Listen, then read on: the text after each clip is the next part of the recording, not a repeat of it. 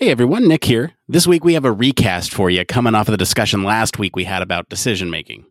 Thought this would be a great episode for a couple different reasons, but one is the decision making comment, and then also tomorrow's Black Friday. So, take that into consideration.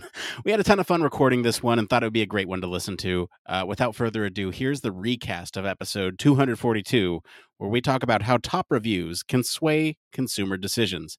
Stay safe, happy holidays, and we'll see you next week.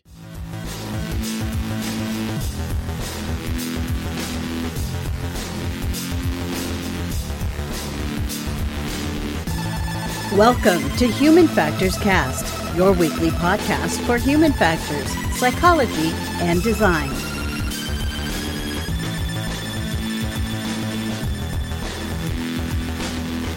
Hello, everyone. Welcome back to another episode of Human Factors Cast. We're recording this live on April 21st, 2022.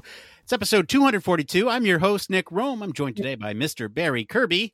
And a great good evening to you, sir. Great good evening to you, sir, as well. We've got a great show for you tonight. We're going to be talking about how top reviews, not average ratings, are going to sway consumer decision-making. Later, we're going to answer some questions from the community about representation and UX research, transitioning into the field and getting a mentor, and how to apply for jobs. But first, Barry, what's going on over at 1202? So at 1202 this week, we are interviewing Chris Reed, who is the current president of HFES. And so we're quite really looking forward to chatting to him, because maybe he can give me some pointers about how to do my presidency next year. But also on Sunday, we're going on tour. So for the first time, we're taking 1202 out on the road, and or more precisely, we're going to Birmingham for the second phase of the CIHF Ergonomics Conference. Not entirely sure what's going to happen, if I'm brutally honest, but it's going to be a learning experience for all involved. Well, that sounds awesome. And we know Chris. He's been on the show. We do the town halls with him. Yeah, friend of the show. So I'm excited for that episode and excited to see what comes out of your trip. But we know why everyone else is here. They're here for the news. So let's get into it.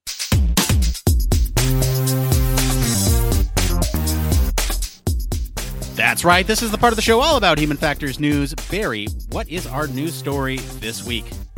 So this week, a study has found that top reviews, not average ratings, sway customer decision-making. So when you're shopping on your favorite online store, it generally has the usual things of it's got a picture, a title, a description, as well as obviously things like the price and shipping. Many also have customer feedback. It has a star rating and some sort of qualitative review, something that you've typed in what you thought of the product. Collective wisdom dictates that consumers gravitate towards the highest rated products. The difference between a 4-star average rating and a 4.5-star average rating could potentially play a massive role when buyers are trying to decide to hit that add to cart button. But recently, a recently accepted research paper from a USF Mercer College of Business researcher shows that the half-star chasm may not be all that important. It turns out that top reviews carry way more sway in a customer's final buying decision when they're comparing products.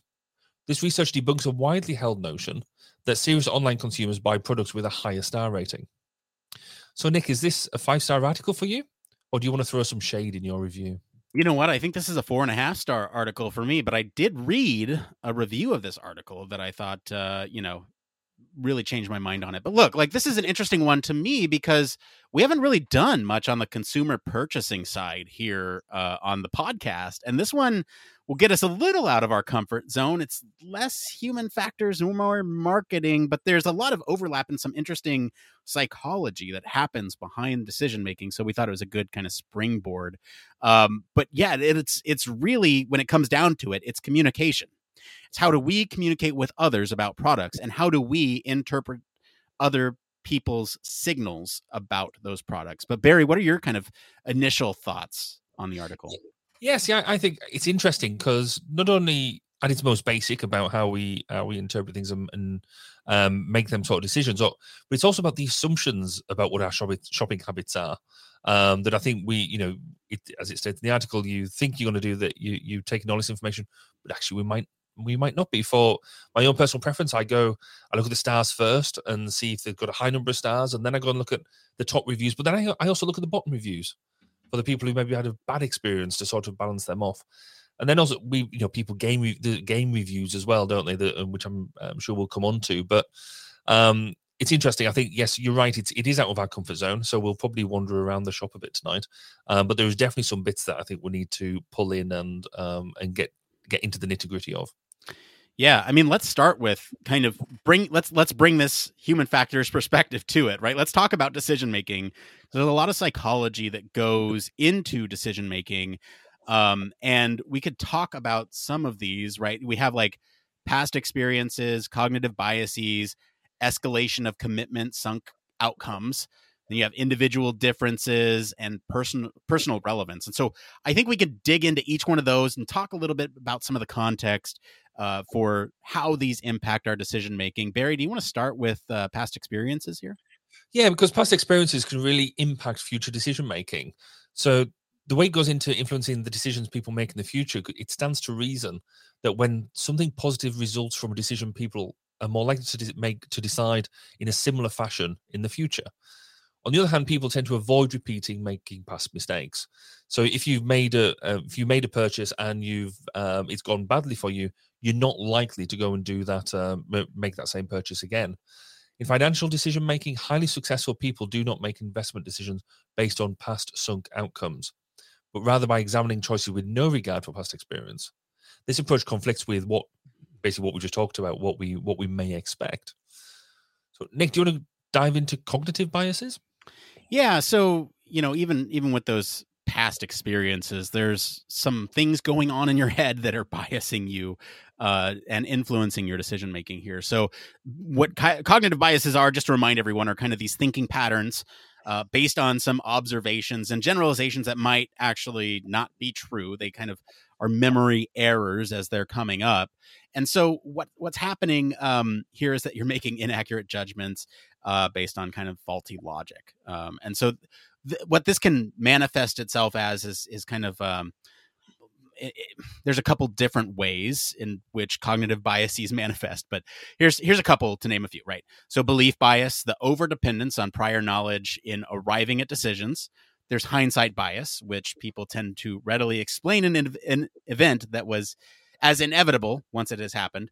There's omission bias, where people have a propensity to omit information perceived as risky, and confirmation bias, in which people observe what they expect in observation. So these are a couple biases in which you can take into decision-making processes. So it's kind of that self-fulfilling prophecy outcome determinism thing. If you think something's going to happen and you make the decision to make that thing happen, then I knew it was going to happen. It happened. And so that's kind of what cognitive biases play into. They do influence kind of these poor decisions, but they really do. We'll talk about heuristics later, and so that's kind of when this works, is these cognitive biases. So just take that with a grain of salt. We can make bad decisions, but we can also make good decisions based on those two. Barry, talk a little bit about escalation of commitment and sunk outcomes. Yeah, so in addition to the past experiences and the cognitive biases, decision-making may be influenced by an escalation of commitment and sunk outcomes, which are unrecoverable costs. Julianson, Carlson, and Garling in 2005 concluded that people make decisions based on an irrational escalation of commitment. That is, individuals invest larger amounts of time, money, and effort into a decision which they feel committed.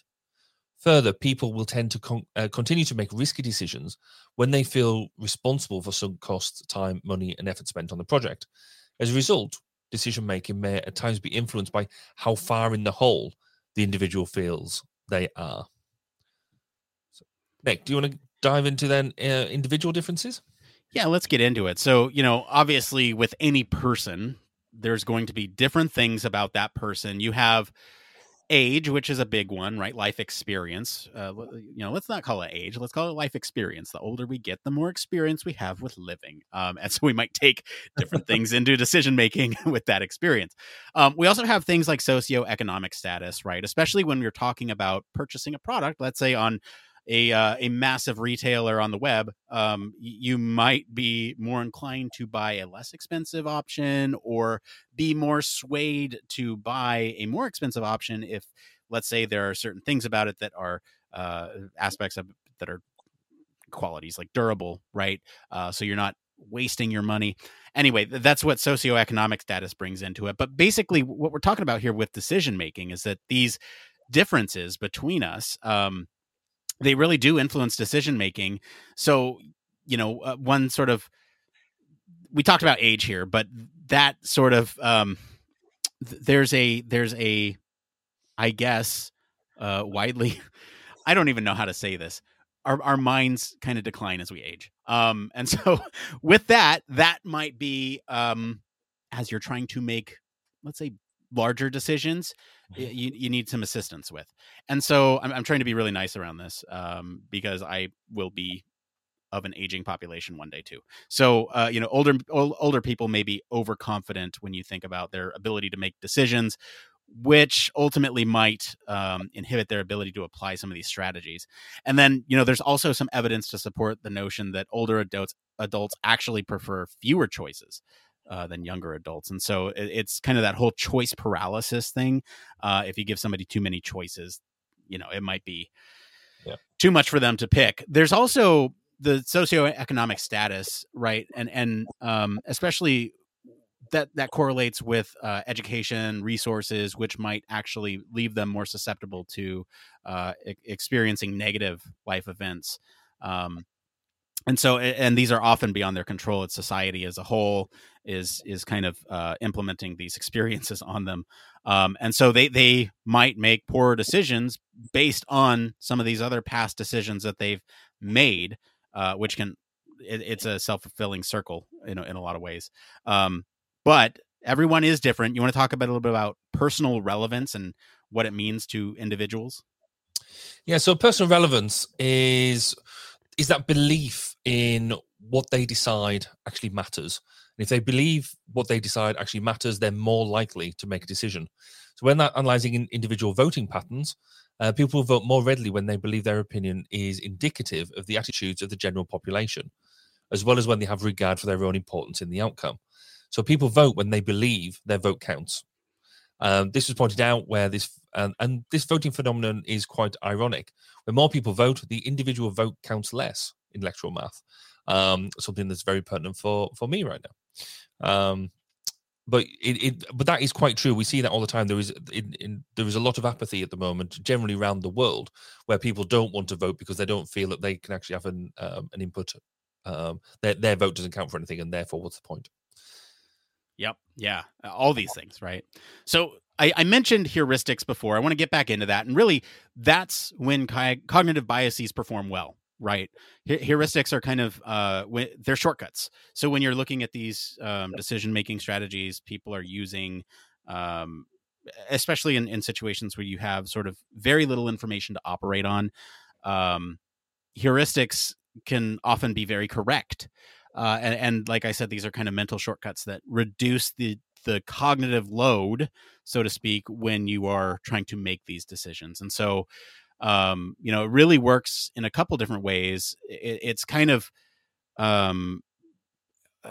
allowing the user to scrutinize a few different signals or alternative choices rather than, everything, right? Instead of weighing the pros and cons of every single thing about whatever the decision is, you're just operating off of a few of them. And so you have to make a call. Ultimately, right there, heuristics are diminishing the work of retrieving and storing information in the brain. And so that, again, is reducing that cognitive load. And lastly, kind of streamlining all this stuff reduces the amount of integrated information that a human needs to make the correct choice or to pass judgment. And so, all this stuff all together, this is heuristics. These are involved in decision-making all the time, all over the place. And they range. So there are some very, very specific heuristics that you can get into. And there are some very, very broad ones that you can get to. And they also serve various functions. Let's talk a little bit about heuristics. Barry, what's this first one here? This was very relevant to our discussion today. Yes, very much. So the first one is the price heuristic. In essence, people judge anything that is higher priced items, they have to have higher quality. Lower priced things, it is specific to consumer patterns, while the outrage heuristic, which people consider how contemptible a crime is when deciding on a punishment, So yeah, basically, when you have that price heuristic, if it's higher priced, then you deem it to have higher quality. Therefore, you're going to go for that as you go. Yeah. Yeah, we messed up the show notes here. To be transparent. So there's a lot of different heuristics, right? There's the price heuristic. There's also this one that you mentioned, the outrage heuristic. Then there's also other important heuristics like representative, availability, and anchoring, and adjustment. And I think these have been heard in Psych 101 for many folks, but for some folks who might be coming from the engineering side or the design side of the house, let's get into some of these. The first one up here is the representative heuristic. And so oftentimes in a lot of these heuristics, it's kind of based on convenience and speed of being able to make a decision with these heuristics in mind. And with this representative heuristic, we're looking at sort of this, it is an economical heuristic. When you think about you have these things that are recognizable. People they tend to choose that recognizable thing because they are familiar with it. It's kind of, you're not putting in a whole lot of effort to understand what it is. It's really difficult to sort of research and answer definitively if a individual is using this representative heuristic alone, but we kind of think that it exists, right? Or if they're using it alone or using it in conjunction with another type of piece of information that they're drawing a conclusion from. And so there's some mixed research on representative heuristic. And so basically what it comes down to is sort of this recognition, memory of the decision option, if you will, being recognizable, perceptive, reliable, and more accurate than chance alone. So those are attributes about the choice. Let's see here. What else about the representative heuristic? We're looking at another conflicting piece of evidence here. People don't solely rely on this recognition piece alone. They're thinking that sound recognition might be a larger player when they're using this for additional information. Although when that comes to consumer reviews, I don't know how much sound plays into it, other than like actual reviews, like you might find on YouTube or something. Availability heuristic is a little bit easier. Barry, you want to talk about that one? I'll take the easy one. Yeah. Okay. According to this heuristic, people are inclined to retrieve information that it's most readily available in making a decision. Interesting. It's an important heuristic as it's a basis for many of our judgments and decisions. For example, when people are asked to read a list, then identify names from the list. Often the names identified are names of the famous individuals with which the participants are familiar. In the field of medicine, Redlheimer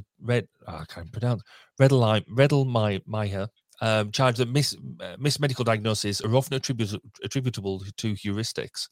The availability heuristic being one of those responsible. They explained that heuristics are beneficial as they're cognitively economical, but caution clinicians and practitioners that they need to recognize when heuristics need to be overridden in favor of more comprehensive decision-making processes. So having that idea that, yes, you can use the heuristics, but also knowing where the heuristic may not work properly and recognizing that fact and knowing when you've got to basically go back to basics again. So, Nick, do you want to take us into anchoring and adjustment? Yeah, this will kind of be the last one that we're talking about tonight in terms of heuristics and decision making. But this one's anchoring and adjustment heuristic, and so this is kind of where you need some sort of value, right? And this, I think, is what's happening with the other aspect of consumer reviews, which we can talk about in the article discussion piece, but specifically when it comes to stars. So like some of the discussion around this article is that stars still make a difference, right? Or overall rating still makes a difference, but the actual reviews themselves are different. So let's talk about this anchoring and adjustment heuristic, because I think it'll be important for later. Basically, this is whenever there's a value attached, the person making the decision is being anchored to that value, whichever's presented to them to begin with, right? So let's use an example, right? So if we were to talk about in what year did John F. Kennedy take office? This is one for us here in the States. You might use this anchoring and adjustment heuristic where you can think about a known date. So like, when did they get assassinated?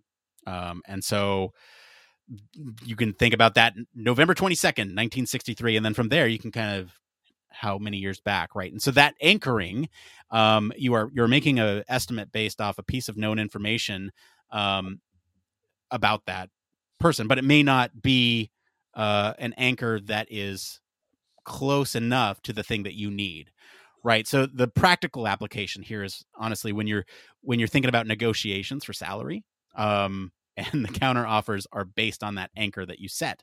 So if they ask you what is your preferred salary, you give them a number and they will adjust based on that, or vice versa. That's why oftentimes they will ask you what you want for your salary, because then they anchor off of your decision. So really what you need to ask and push on is what's the base salary that you're hoping to, get away with here.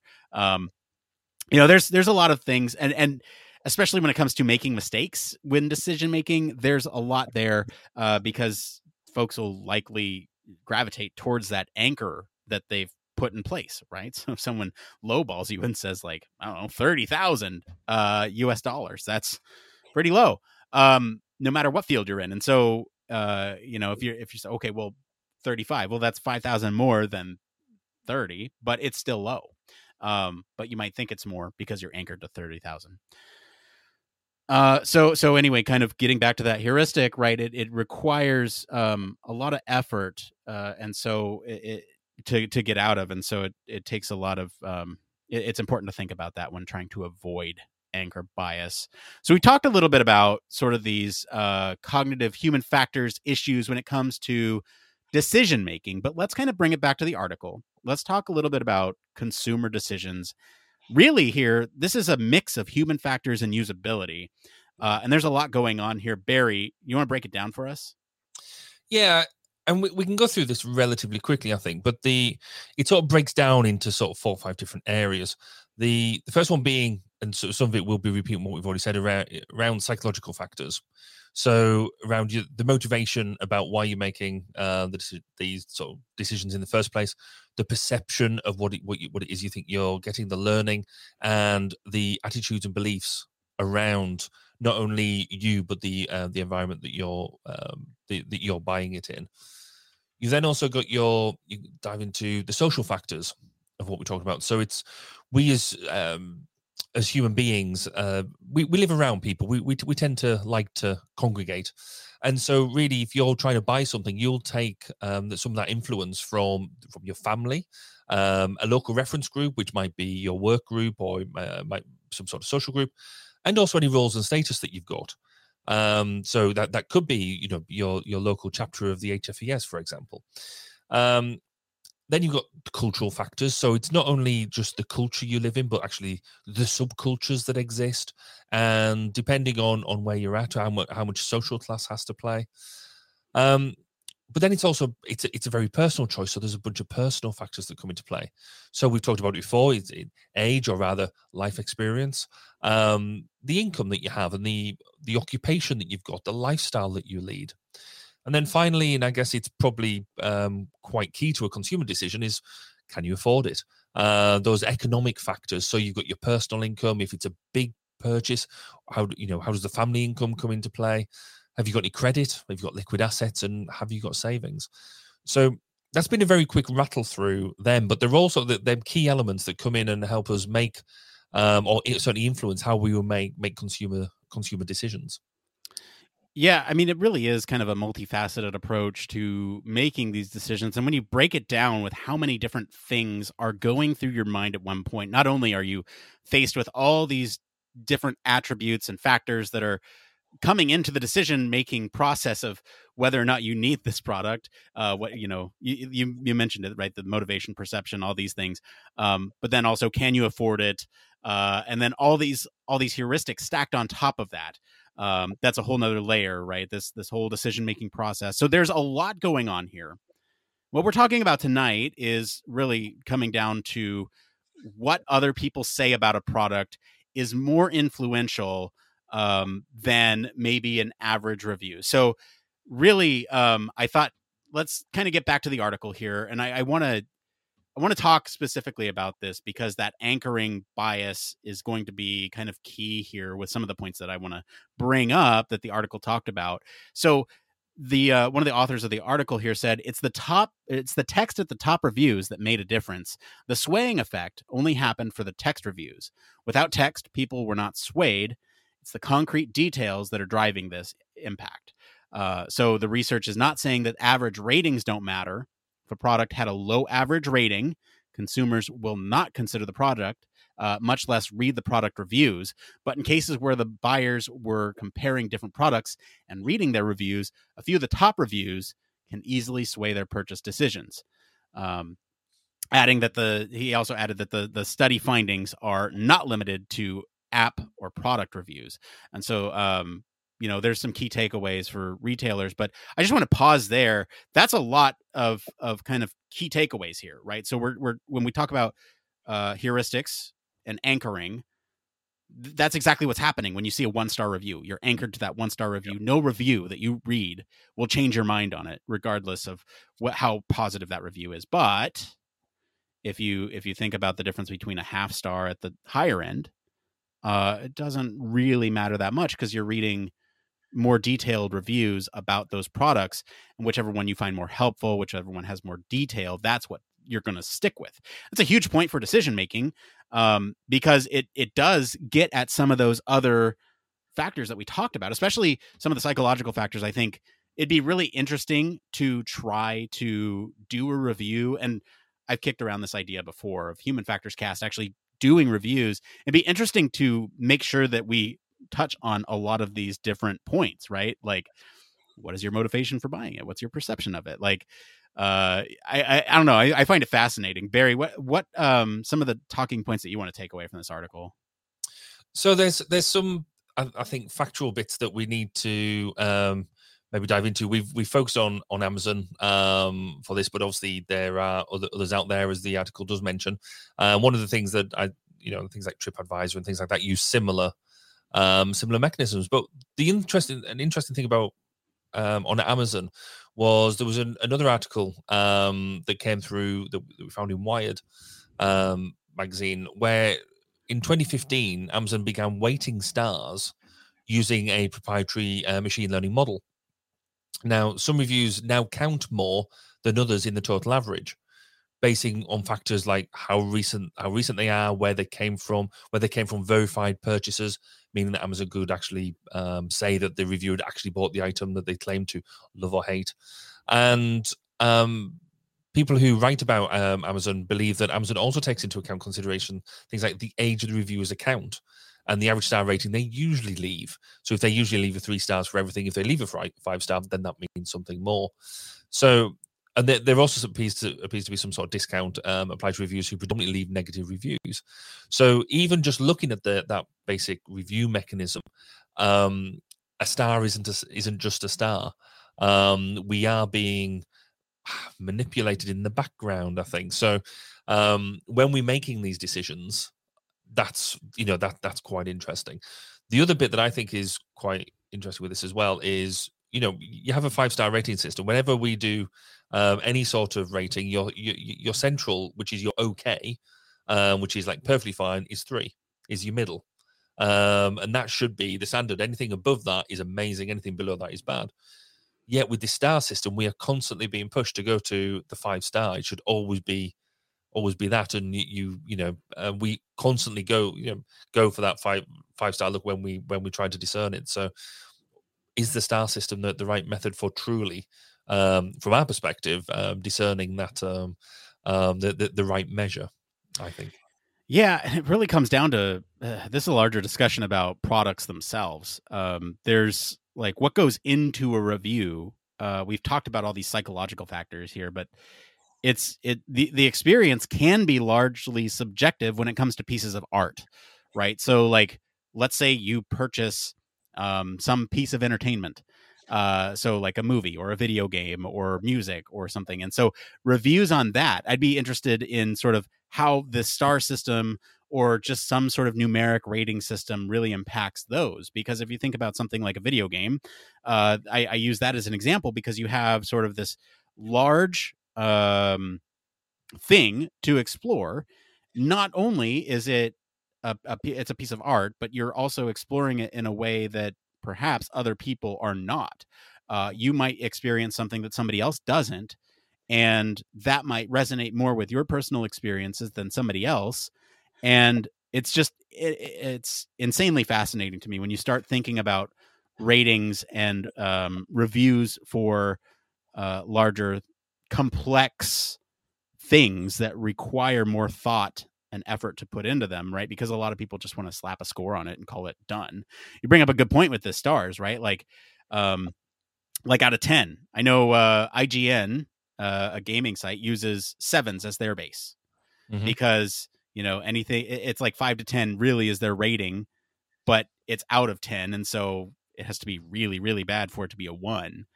I just find it fascinating. I want to talk about some key takeaways here for potentially retailers or anyone trying to sort of bring this into practice here.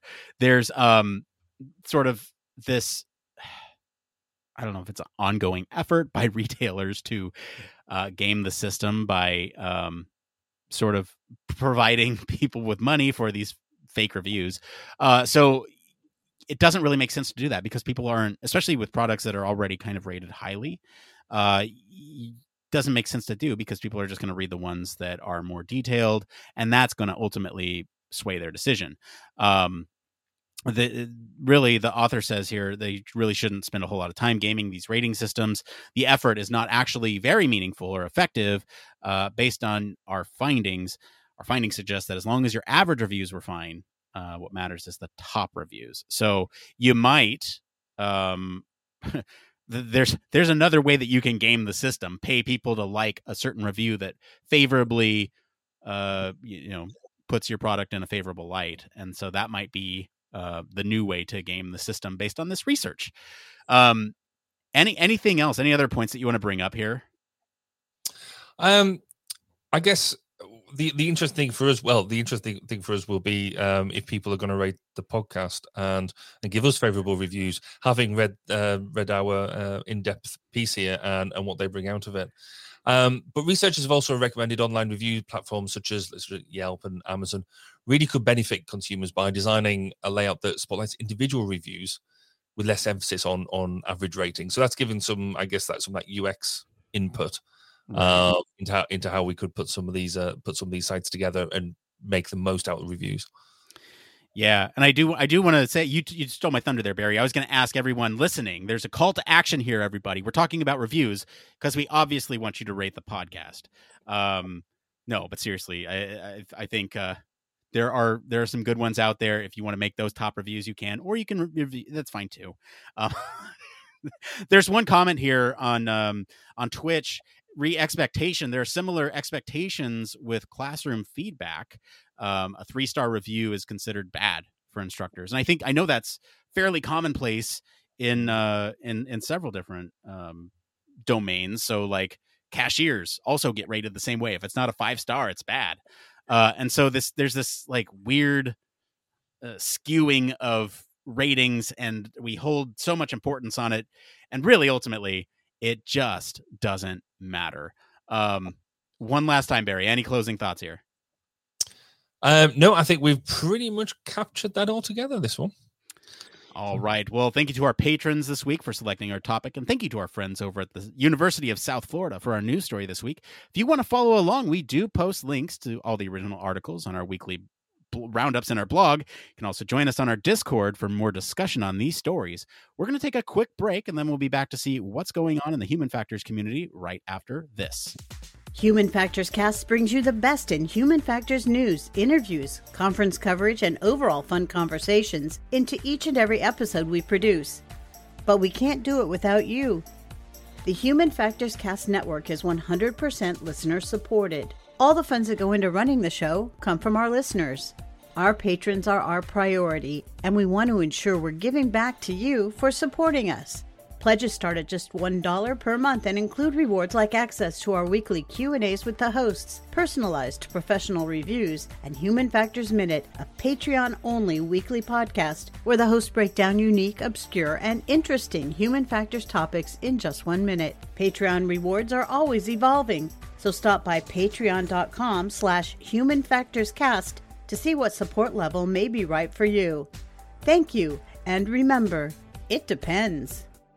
Yes, huge thank you, as always, to our Patreon patrons. Especially want to thank our honorary Human Factors Cast staff patron, Michelle Tripp. Patrons like you keep the show running, and it really does mean a whole lot to us. Now, we're going to ask you for more. I know I don't like asking for more, but we just made some purchases behind the scenes that are going to make things really, really cool around here, and we need money to do so. I'm out of pocket again. No, I'm just kidding. You don't have to... Look, if you have the financial means and want to, you can. But we are reinvesting that money into the show. I need you to know that none of that goes into the pocket of Barry or myself. Although I suspect that Barry might be siphoning some off to pay for his electric vehicle. I don't know. That's kind of been only if it turns up. Yeah, that's been a rumor. But I do want to say there's another way to support the show. If you can't do Patreon, you can always go to our merch store. We have some fun things over there, like our It Depends shirts. I've worn this one so much. I'm wearing one tonight. I've worn this one so much it started to fade. It's not anything to do with the quality of shirt. It just is. I've worn it a lot. There's a show logo, obviously. Speaking of reviews, you can get our worst review ever that we've got in the form of a t-shirt. I'm thinking about wearing that to HFES this year. Our 1-star review. So if you want to support the show and look good doing so, we have stickers over there too. If you want an It Depends sticker, or like I'm going to Human Factors the shit out of this, we have that over there too. There's a bunch of cool designs over there. We're always trying to make more. So that's another way to support the show. Anyway, I think it's time that we look out to the community and get into this next part of the show we like to call It came from.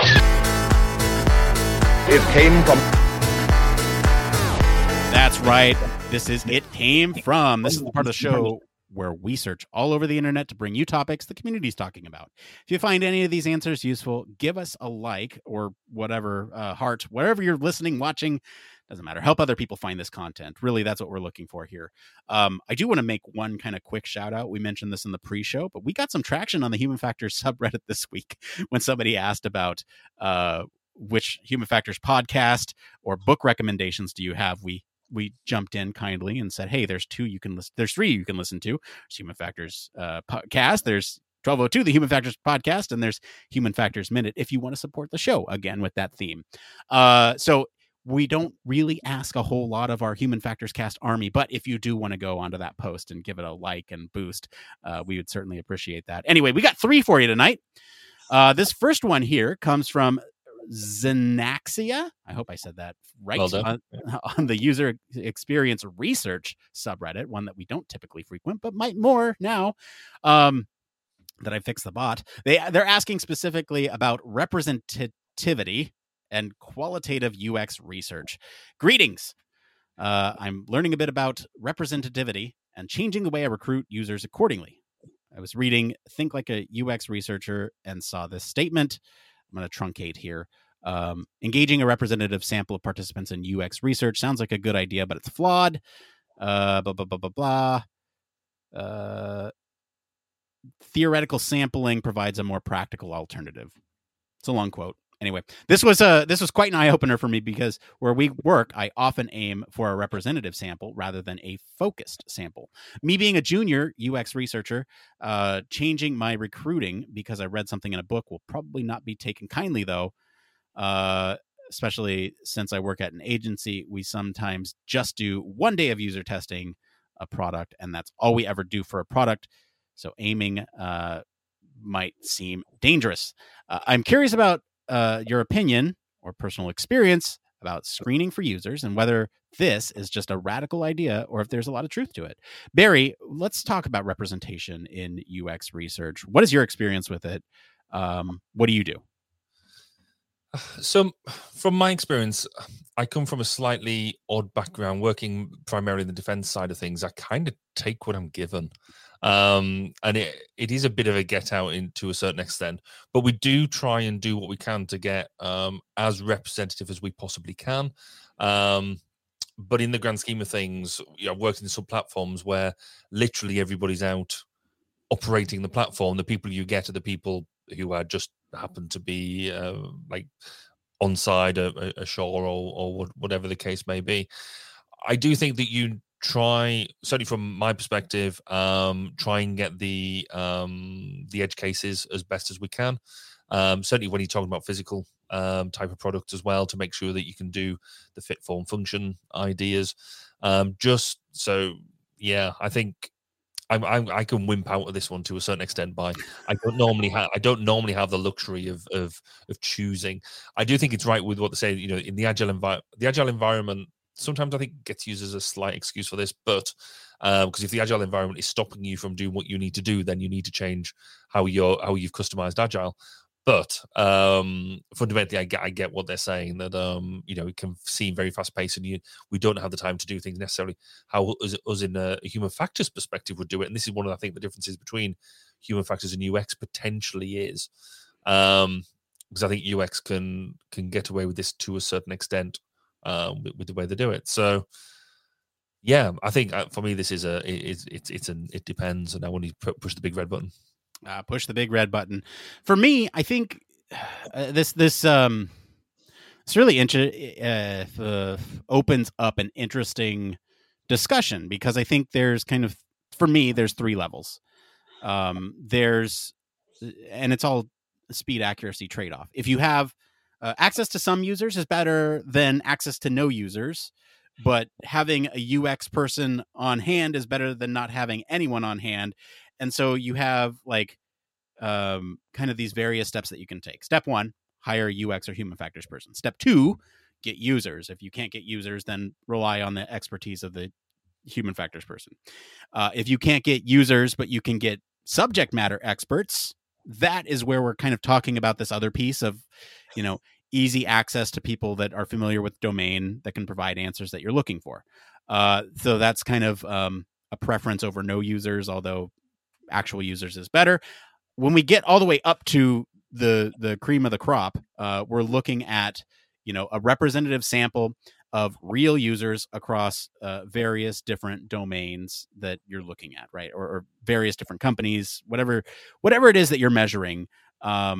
That's kind of where we're at, is that representative sample. And that's the best.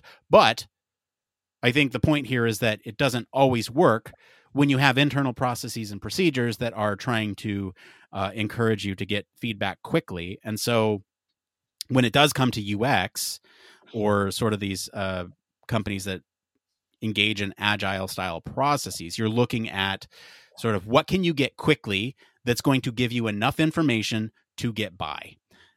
Is it going to be the best solution? Probably not, because you haven't talked to everybody, but it's going to be good enough. And I think that good enough approach is kind of what industry UX or industry human factors is pushing a lot of the time. Any other thoughts on that one, Barry? I guess I'll just repeat something that you said in previous episodes as well, is pick your battles. Sometimes, yes, it might be a nice opportunity just to save some of your resource, because we generally have limited resource and things like that as well. So if it's part of an engagement that actually you've got more important things to be thinking about, there might be more fundamental issues you want to solve, you might want to pick your battles in that as well. Yeah. All right. This next one here is about transitioning into UX, landing a first job, and finding a mentor. This is by Wonderful Quality 34 on the user experience subreddit. There's some backstory here, but I'm going to skip straight to the questions because I think these questions are kind of self-explanatory and are pretty great. So there's 3 of them here. First one question is, what is the best way to gain work experience?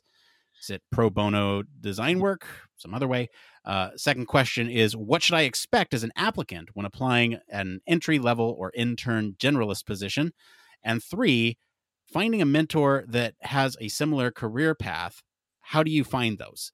And so with those 3 questions, let's break them down one by one. Barry, what is the best way to gain work experience for someone who's potentially getting into UX for the first time? I suggest you go and get some work experience. It's a tough one. I don't necessarily always agree with it. It's a lot of people will say, go and get that voluntary work and things like that. That's not. It isn't everything that you can get, but sometimes it works. But get yourself out there and try and find them entry level positions. They're not always all there.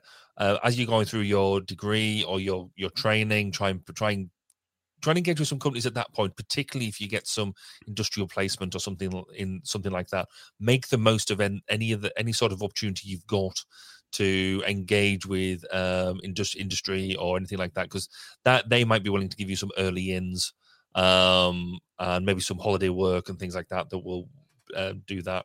Where the voluntary work does come in, my fear with voluntary work to a certain extent is you don't necessarily get the drive and the pressure of having to get work done on time to a certain level of quality, because with pro bono work or voluntary work, sometimes you just can't be you can't come under that same pressure.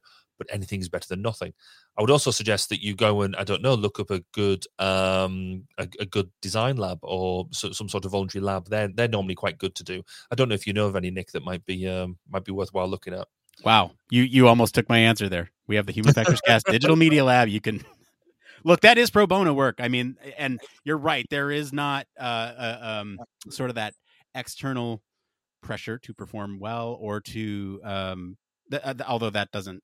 I only take people that perform well. We have great lab members, but we could provide that pressure. We could provide that pressure, but we don't. We're very lax in the lab for good reason. But yes, I think they're and I've gone over some of these examples before.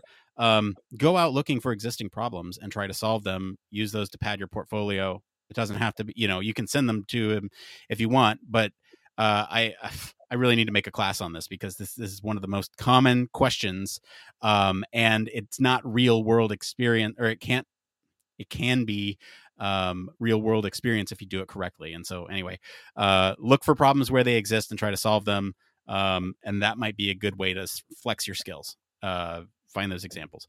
Second question here. What should I expect as an applicant when applying at an entry level or intern generalist position? This one kind of goes very good with the next question, so maybe we'll skip that one for now and get back to it in a second. Last one here. Finding a mentor that has a similar career path. How do you find those, Barry? So certainly in the UK side of things, my first port of call would be the Chartered Institute of Ergonomics and Human Factors. They who run mentorship programs and set you up with people probably not in your own company, but people alongside who can then help you and work you through with that. So that would be my first port of call. But when I have new members join my teams, I generally try and find them a mentor, particularly if they're new to industry.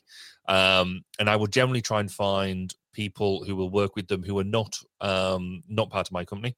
I will generally go out, and it doesn't actually matter if we're in the same field, really. Though it is helpful to know that they worked in the defence field before.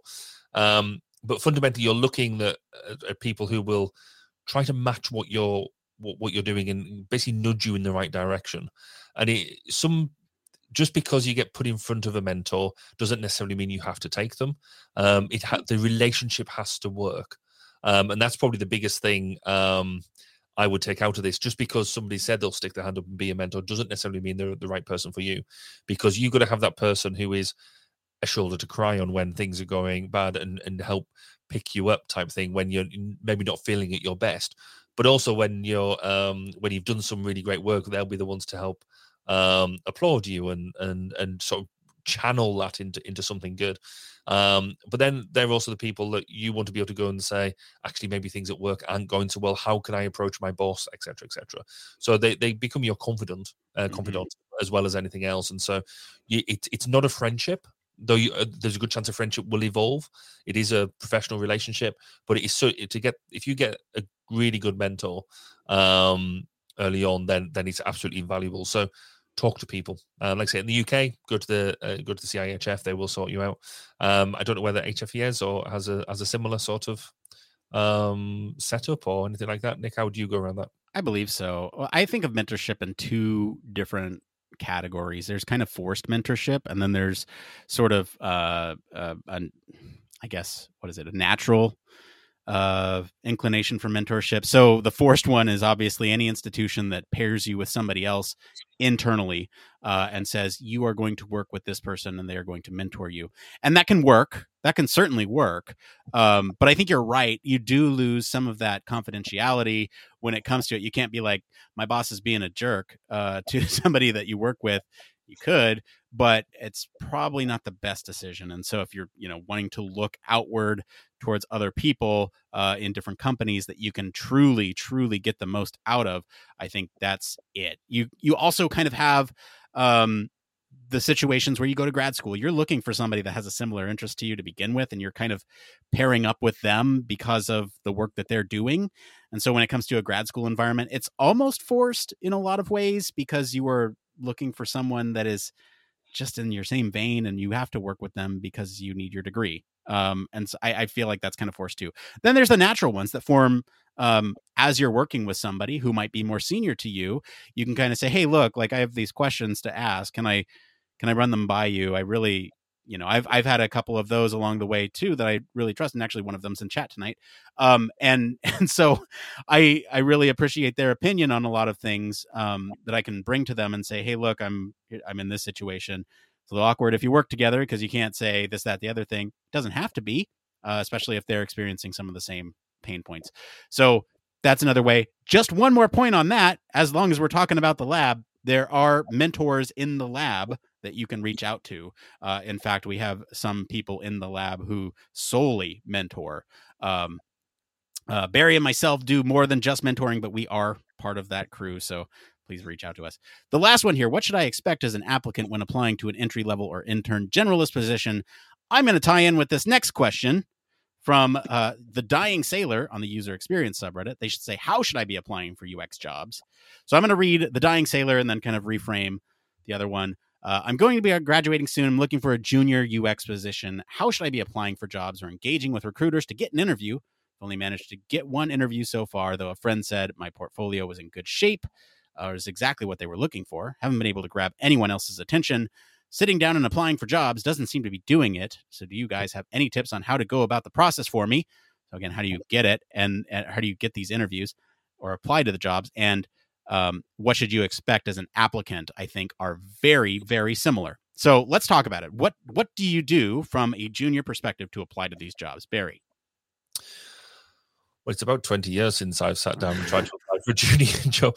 But from somebody who's, I guess, on the receiving end of this quite a lot now, it's you just got to get, there's that whole, you just got to keep going and you've got to keep putting yourself out there. So it's, yes, keep applying for the jobs. It's keep searching. And, the internet is brilliant for this now that you can get yourself in the right sort of places to see the adverts. Talk to recruiters. The more you talk to recruiters and other recruitment agencies and that they know you're there, there's more of a chance that they will then be able to try and do some matching with you. But then it's going back to, and we do seem to be pushing things like the lab, the digital media lab, tonight quite a lot. But again, get into them sort of conversations, get into them sort of communities. So HFES, CIHF, wherever you're at in the world, there is an ergonomics association near you, with either a local chapter or a regional group or an online forum or something like that. Just get talking to people. I've met more people, interesting people who've got something to offer who I wouldn't normally, maybe wouldn't pick up their CV and pay as much attention as you do when you meet the person and they've maybe got some interesting ideas or anything like that, and they just pique your interest. And I'd like to see more of you or whatever. So there's no, for me, there is no golden thing here that there's a magic trick that will solve this for you. It is hard work.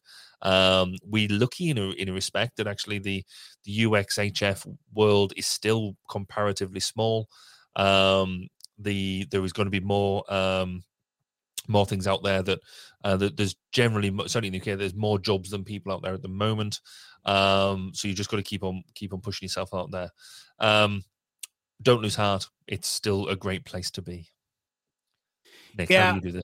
Yeah, I think you hit it right on the head. And I think that was the point that I was going to bring up is we say it all the time, but it's about who you know. And really, I think that's critical for getting into the field because, for me, I don't know about you, Barry, but my first job wouldn't have happened the way it happened if I didn't know somebody that knew somebody. And so it's one of those things where you really want to get involved in those communities, get involved with other people, because you might meet somebody that says, oh, we have an opening over here for a junior position. I'd love for you to join us. And, just kind of rope you in. And I think really when you're considering what the application process is, if you don't know anybody and you're just playing kind of out of the blue, you're going to get a lot of those, hit easy apply on LinkedIn just a million times. You at that point, it's difficult because you don't have really the portfolio of work to back your your ability to perform up. And so it is one of those things where you really just need to either know somebody or keep banging your head against the wall until you get in. And I hate that that's the way it is. And there's no mechanism professionally. Well, there are in the professional organizations, but again, you have to get involved with those. But there's no mechanism that, puts you out of school or out of your design work courses or whatever you're doing and puts you into a job. There's no kind of transition piece. It's kind of on your own unless you have a good mentor, unless you have a body of work that you can present, unless you know people. So that's kind of it for that question. Great questions tonight. We're going to get to this last part of the show we just called One More Thing. We're running out of time here, so let's keep it short tonight. Barry, what's your one more thing? So my one more thing is it's the CIHF Ergonomics Conference on Monday, which I'm thoroughly looking forward to. It's going to be great to get back to a physical conference. And I thought I was just going to lounge around and go around with my microphone, interviewing people and all that sort of thing and just have a great time. However, with my new responsibilities, I'm now chairing, I'm chairing sessions, I'm supporting people delivering keynotes and all this sort of stuff. So yeah, my lazy 2 days of just enjoying the ambience has kind of gone out of the window. Oh, man. It's going to be fun. I'm very excited. I'm excited to see what you come back with. And honestly, I kind of expected all those responsibilities to creep up on you, but not so quickly. All right. Well, who are you then, Nick? My one more thing this week is it's a small win, but it's a win. I've kind of been in this weird spot with my hobbies recently where I haven't wanted to do much. But this week we gave my son a large Hot Wheels monster truck for Easter, and I modified it by putting LEDs, like red LEDs in. It's a crocodile monster truck, so you have red eyes. So I put red LEDs in the lights and a green LED pointing down, so it has this green glow below it and a little switch on it. I don't know. It's cool. It's a small win, and no other kid has that truck, so that's kind of made me feel good. Anyway, that's it for today, everyone. If you like this episode, especially the bits about how our minds make decisions, I will go ahead and encourage you to go listen to episode 219, where we talk about mental maps and problem solving. That's actually Barry's first Human Factors Cast episode he was on, so go check that out.